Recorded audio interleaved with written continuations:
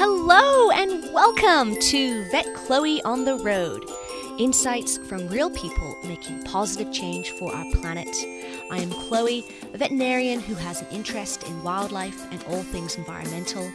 And this is a show for people who would like to connect, learn, and prioritize caring for our beautiful green and blue world.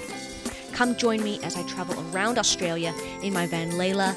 Let's share all things conservation and meet all the inspiring environmental heroes along the way. And on today's episode will be my dear vet friend, Dr. Claire Peterson, who over the weekend I visited at her family farm in Coolingully, 20 minutes outside of Wagga Wagga and a bit over an hour where I'm staying here in Leeton. It is a lot of fun to join Claire in her country girl life, where we drove tractors, picked up bales of hay, fed the cows, and generally mucked about along with her golden Kelpie dog Indy, always wanting to join, as well as having lovely family meals in the kitchen with her mum and dad, and enjoying a wine and cheese evening together down by the river. We talk about her farm life, which is on the weekends, as well as her work life for Animal Health Australia, a not-for-profit public company that facilitates innovative partnerships between governments, major livestock industries and other stakeholders to protect animal health and the sustainability of Australia's livestock industry.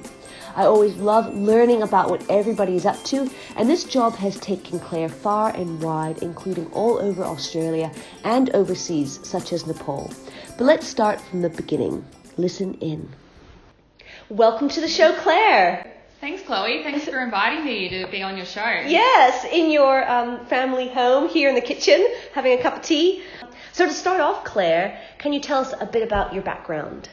Thanks, Chloe. So I'm a vet, as you know. Yes. So I graduated 7 years ago, and growing up in the country, I always knew that I wanted to be a vet. Yeah. We have cattle here on the farm, and from a young age, I was with my dad helping the cows, and especially my favourite thing was helping them give birth. Yes. So I love calves and loved helping with calvings.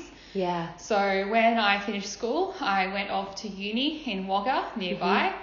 And when I was at uni, I actually realised that even though I loved agriculture and production animals, I was actually more interested in the time at pursuing small animal clinical practice, mm-hmm. because I like the medicine and the diagnostics. So did that surprise you that you had an interest in the smaller side of it did, veterinary medicine? Yeah. Because I went in expecting to do cattle and horses, and then as I experienced that and experienced companion animal practice, I thought that I would like that more. But I was always still interested in agriculture and production, mm-hmm. And the economics of agriculture, but more like herd animal health. Yes. So livestock on a herd health perspective. And that's a big difference between agricultural and small animal medicine, because it's all about the individual at a veterinary clinic.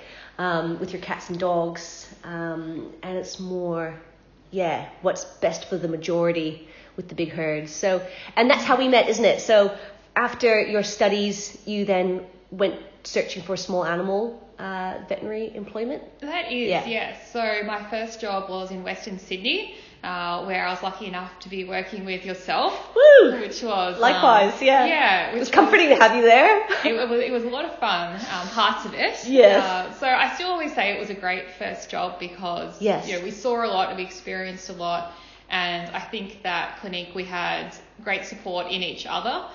You were never in it alone. So it was definitely learned a lot there and valued my time there. Yeah. And also the long hours we did and the night work we did has definitely made me value the type of work I do now a lot more. Yep. Yeah, the stress levels were high. I found comfort because we did become housemates as well. So I had you to come home too. And, we definitely could relate on our work lifestyle together, which is not for everyone. No. And not even for everyone for long term. We've kind of gotten away from that. Yeah. Yes. So we were very lucky to have that time. I think it was a good time. Yep. Formative. I think it definitely challenged us, and it was into deep waters straight away. Yes, it was definitely being thrown in the deep end, but that's definitely the best way to learn, and certainly it's great to set yourself challenges and to have to go through challenging times, because you definitely grow more as a person through experiencing it. Yeah. And from there, where did you go?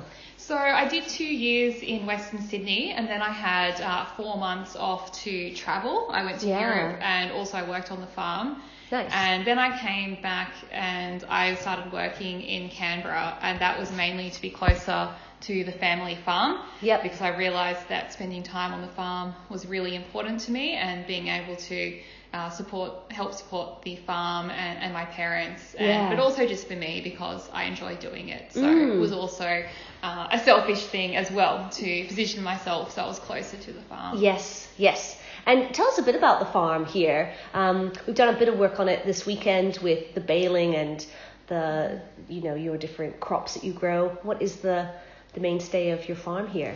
So this farm, its main enterprise is making hay. So we're in the fodder industry.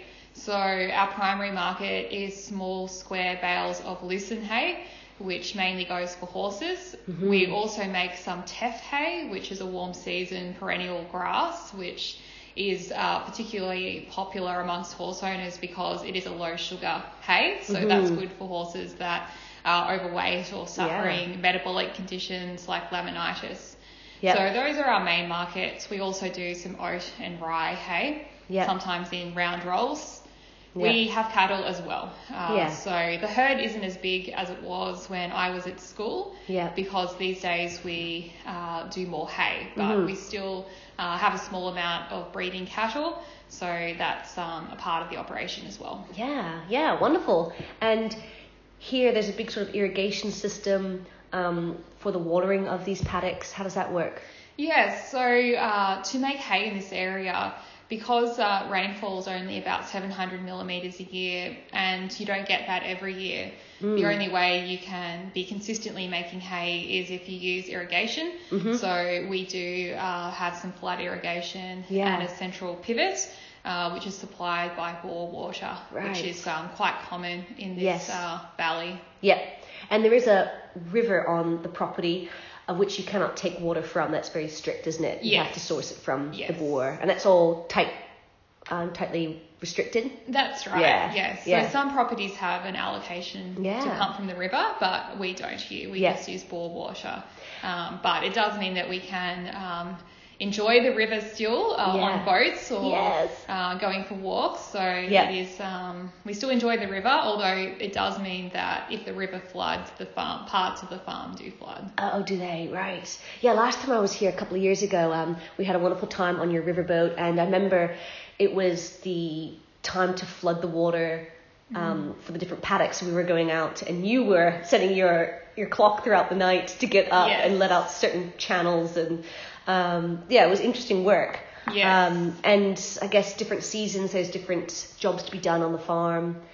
And right now we're just collecting the last of the harvest after the summer. That's right. The last of the hay harvest, I suppose you could call it. So being mid-April now, it gets too cold to make hay. There's not enough warmth in the sun and enough drying hours. Yes.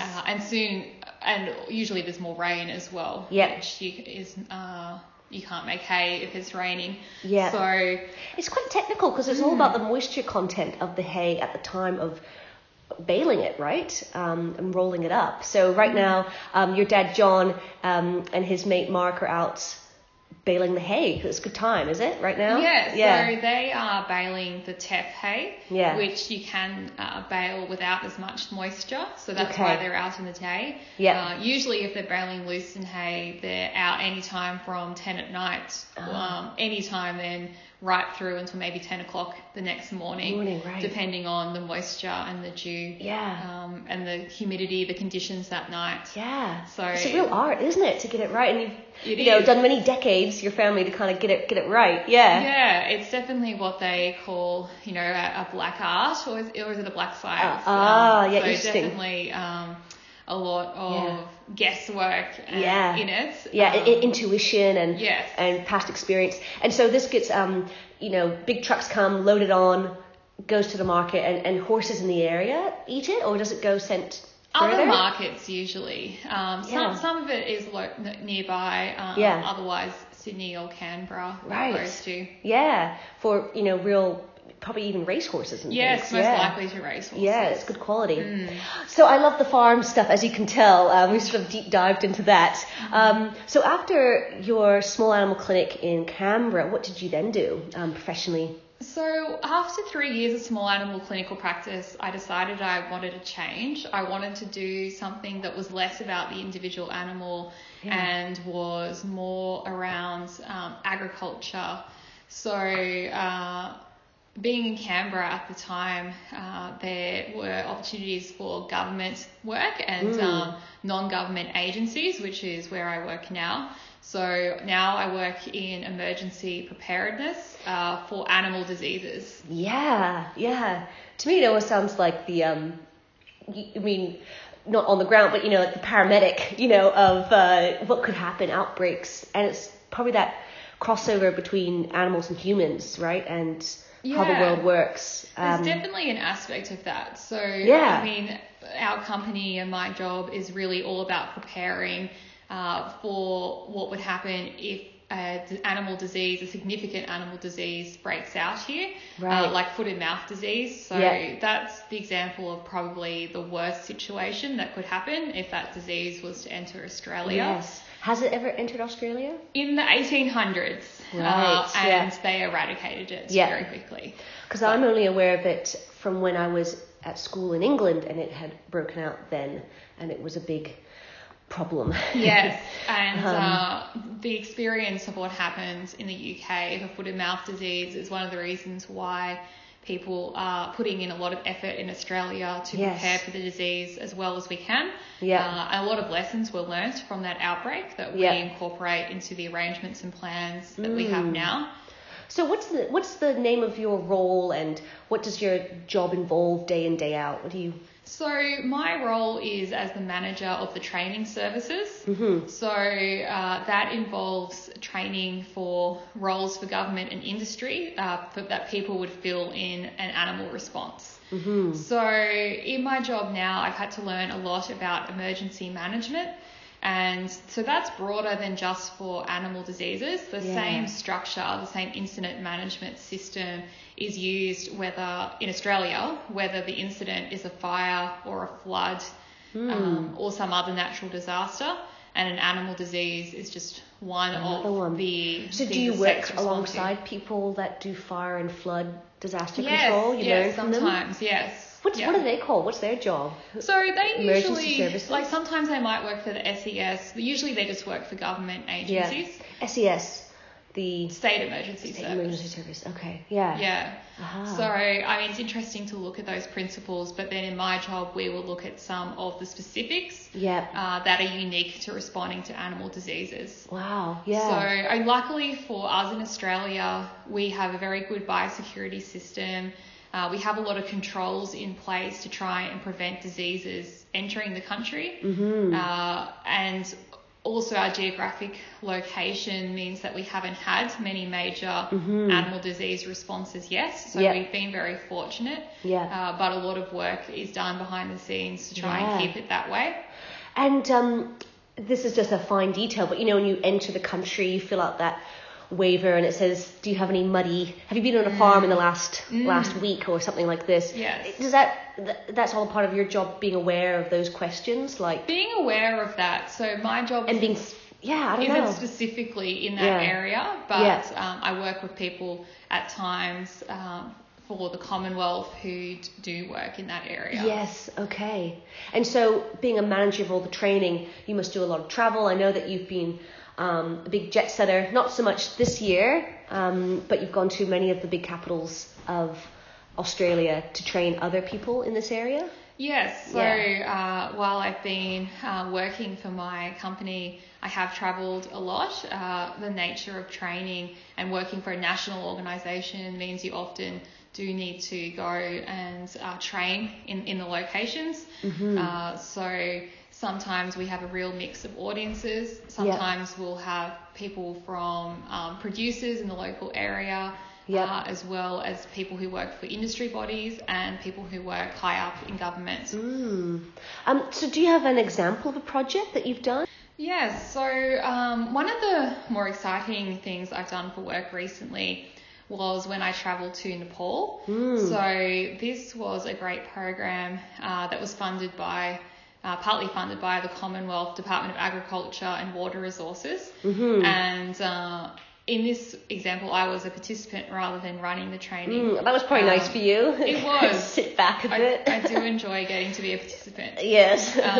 And so this is a great program. It's been running for a number of years now, where Australian vets and animal health professionals are taken to overseas areas where foot and mouth disease is present. Right. So foot and mouth disease is the disease we're most concerned about in Australia. And that's because it's estimated to cost over $50 billion across 10 years if we were to have an outbreak. And tell people what that disease is all about. So it's a production disease. It causes ulcerations in the mouth and tongue of the animal and severe lameness and milk drop. It's particularly a problem because it is very contagious. So it's one of the most contagious viruses of animals.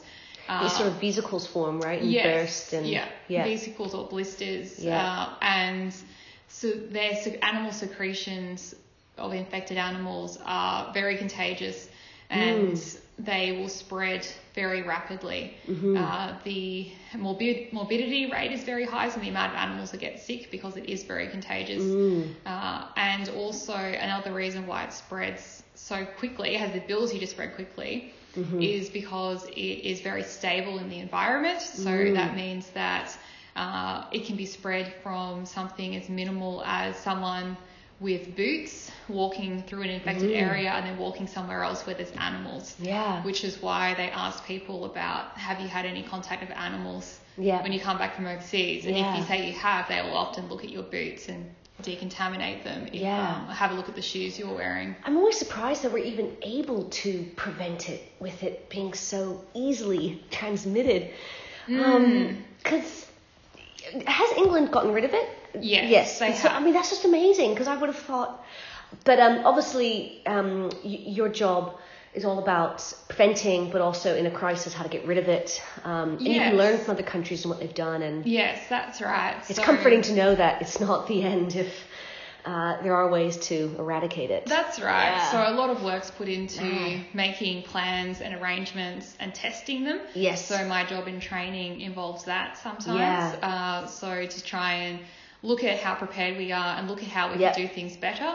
And what was Nepal doing? What were you doing there? So in Nepal, we were looking at foot and mouth disease in an area where it's endemic. So that's an area where the disease occurs, unlike Australia, where we would consider it to be exotic. Right. So because we don't have foot and mouth disease here, but it's really well known that the quicker you can detect a disease and start responding, the more likely you are to get it under control and to minimise the huge cost. So the more people in Australia who have seen the disease and can recognise it, the more prepared we are and hopefully more able to respond quickly and efficiently. So the training involved in the classroom looking at lesions, looking at the signs, the animals or symptoms of disease. And then we went out to areas that had recent foot and mouth disease outbreaks. So we examined animals and took samples of affected animals, and they did look like the pictures, which was slightly reassuring. So we did treat those animals. It is a virus, but we did treat the sort of secondary infection to give them pain relief. And how do farmers go in that area? It's just part of life. It is just part of life. They still produce. They consider it just a production disease. They do vaccinate at times, but the vaccine isn't ideal because you have to give it every 6 months, so they don't always do that.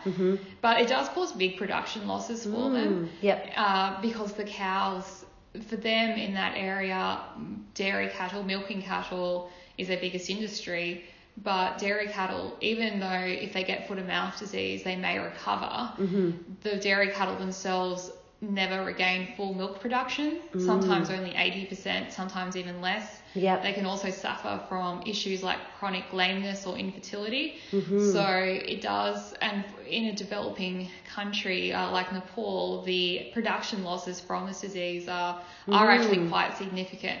Unfortunately for them to try and eradicate, it isn't very feasible. They can only try and control. Management and... Yeah, so they are stable at the moment with the situation with the disease? I think so. Yeah. I mean, they have outbreaks from time to time, and they tend to just manage it. It would be great if they could eradicate it, and I think they are looking to try and do that in the future, but the nature of the country and the resources it would take means it would be a staged approach. Yeah, and foot and mouth disease can be in any clothed animals. We think of it in cattle, but it could be in goats and sheep and... That's right. Yeah. Any cloven hoofed animal. So in Nepal, is it any of those animals, or is it mainly in the cattle? The cattle are the most susceptible. Yeah. Goats and sheep, although they can catch the disease, they don't usually show as severe clinical symptoms as cattle do. It's less of an issue for them. They tend to, if they do get the disease, they tend to just recover.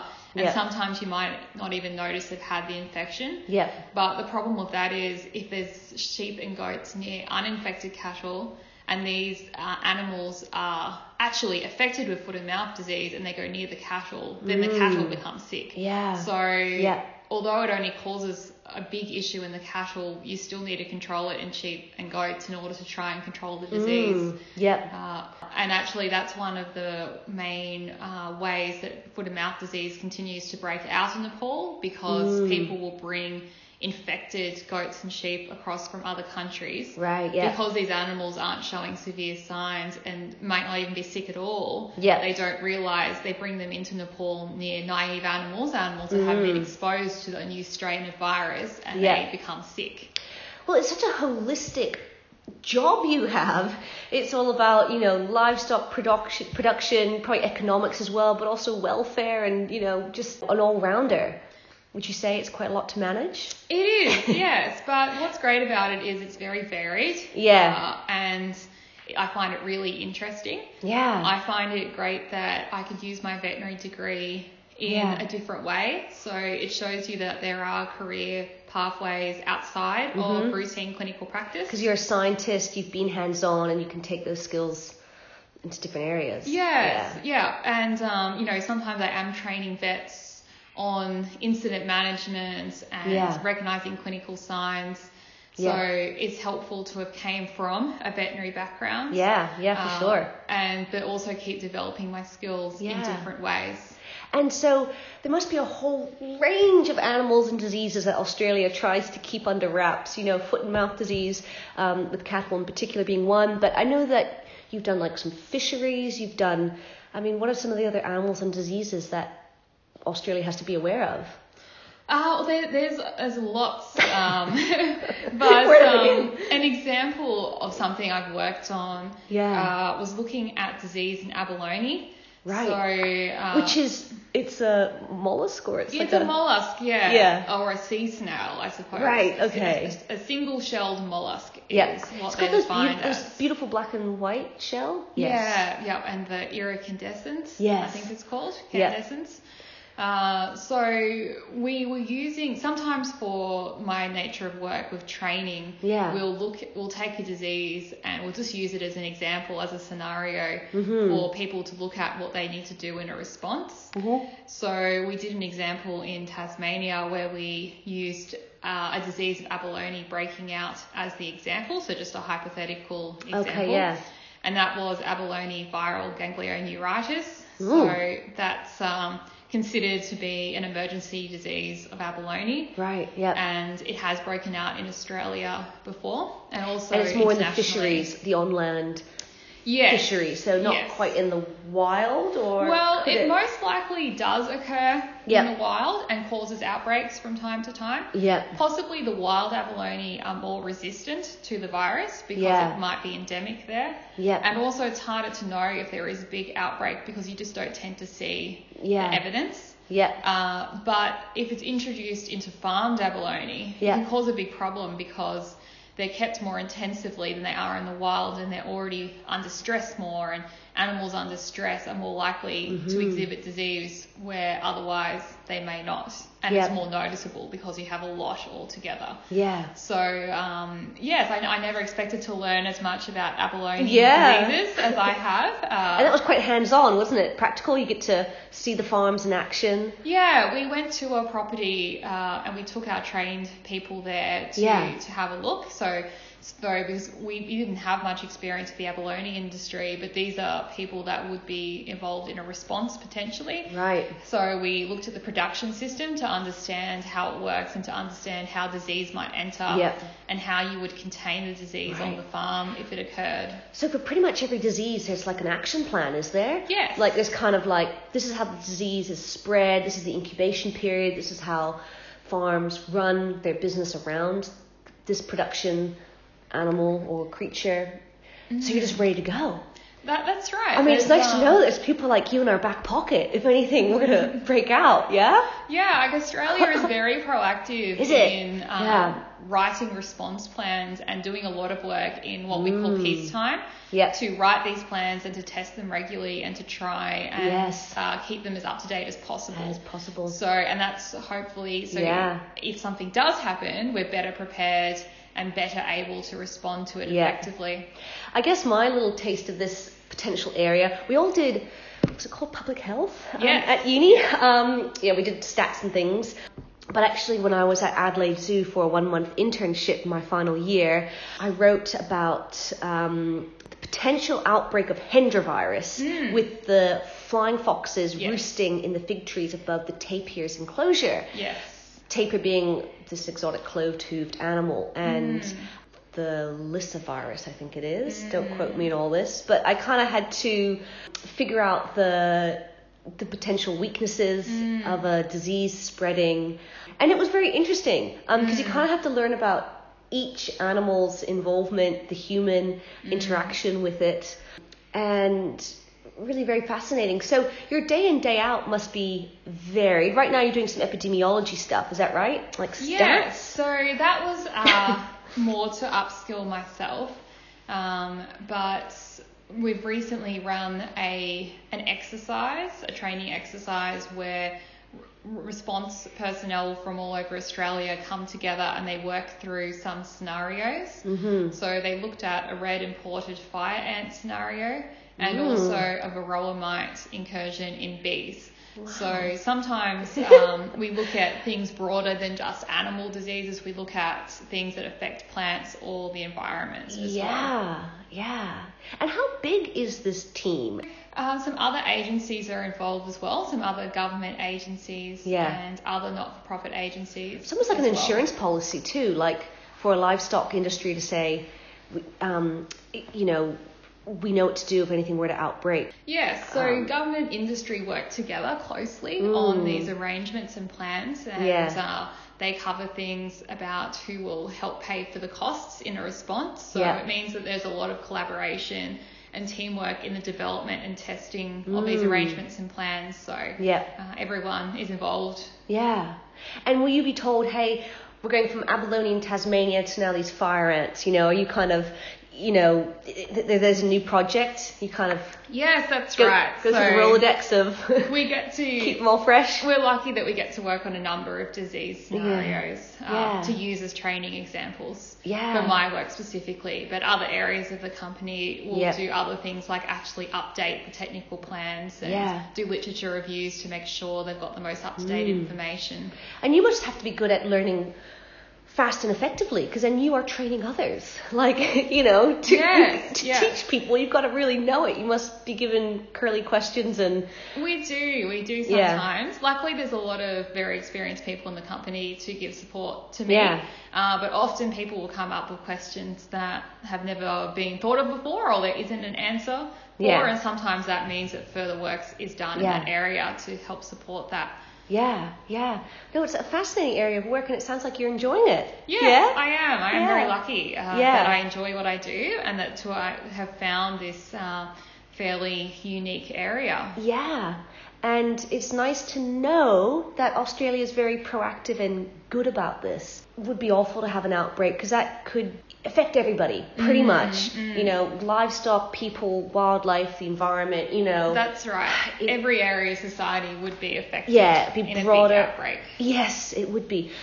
Before my wrap-up question, I just had a random question, which is, you know, what has been the worst sort of outbreak that Australia has experienced? Or maybe not the worst, but, you know, in recent history, you're saying 1800s was foot and mouth, but anything more recently, or have we been that good at preventing problems? From an exotic disease perspective, or from an emergency situation, the largest outbreaks have probably been avian influenza outbreaks in chickens. And they've been particularly a problem because the particular strain of avian influenza also affects humans. So that's even more of a public health concern. Yes.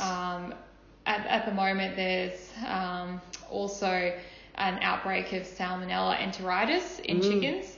Currently. So that's a public health concern as well. Yeah. But we've been lucky that we haven't had anything as large scale as the UK. I guess what's nice is that you're able to focus on preventative stuff versus always crisis mode. Yes.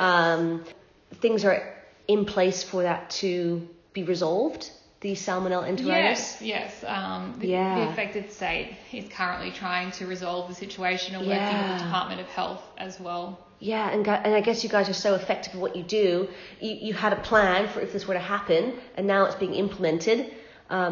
Meanwhile, you're still learning about how to be prepared for other things to happen. That's right. There's always work going on about trying to increase our preparedness and also responding to new threats as they emerge globally. So there's always a lot of work in this area happening across the country. So you might send out info to these chicken farms to say, look, this is the quarantine you need to do. That kind of thing? Do you give Not my agency, but the affected state agency would do it. Would look after that. Wow, yeah, it's such a big framework, isn't it? It is. There's action at every level of government and also industry as well. So there's a role for everyone and to cover everything. Oh, well, I'm just so glad that someone like you is on it because, you know, you're very methodical. I remember working with you. You're a good thinker, think from different angles. And, I think you're excelling in this job. So thank you for sharing your expertise on it with us. And I'll wrap up with asking you, how do you stay inspired? It's just a very broad question. Well, I think definitely meeting producers and coming home to the farm, because that's really what we're trying to protect. We're trying to protect Australian livestock, Australian industries, an Australian way of life in regards to farming. So that probably keeps it very real when you come home to your mum and dad and you see, you know, that they are in a happy, safe place for that. It does, yes. Yeah. That's definitely what keeps me inspired for my job. Oh, well, thank you so much, Claire, for being here. And let's go out to the farm now. Thanks, Chloe. Thanks, Claire. Bye, guys. Bye. Thank you for listening, guys. I hope you enjoyed learning what interesting non-clinical veterinary work Claire has been up to.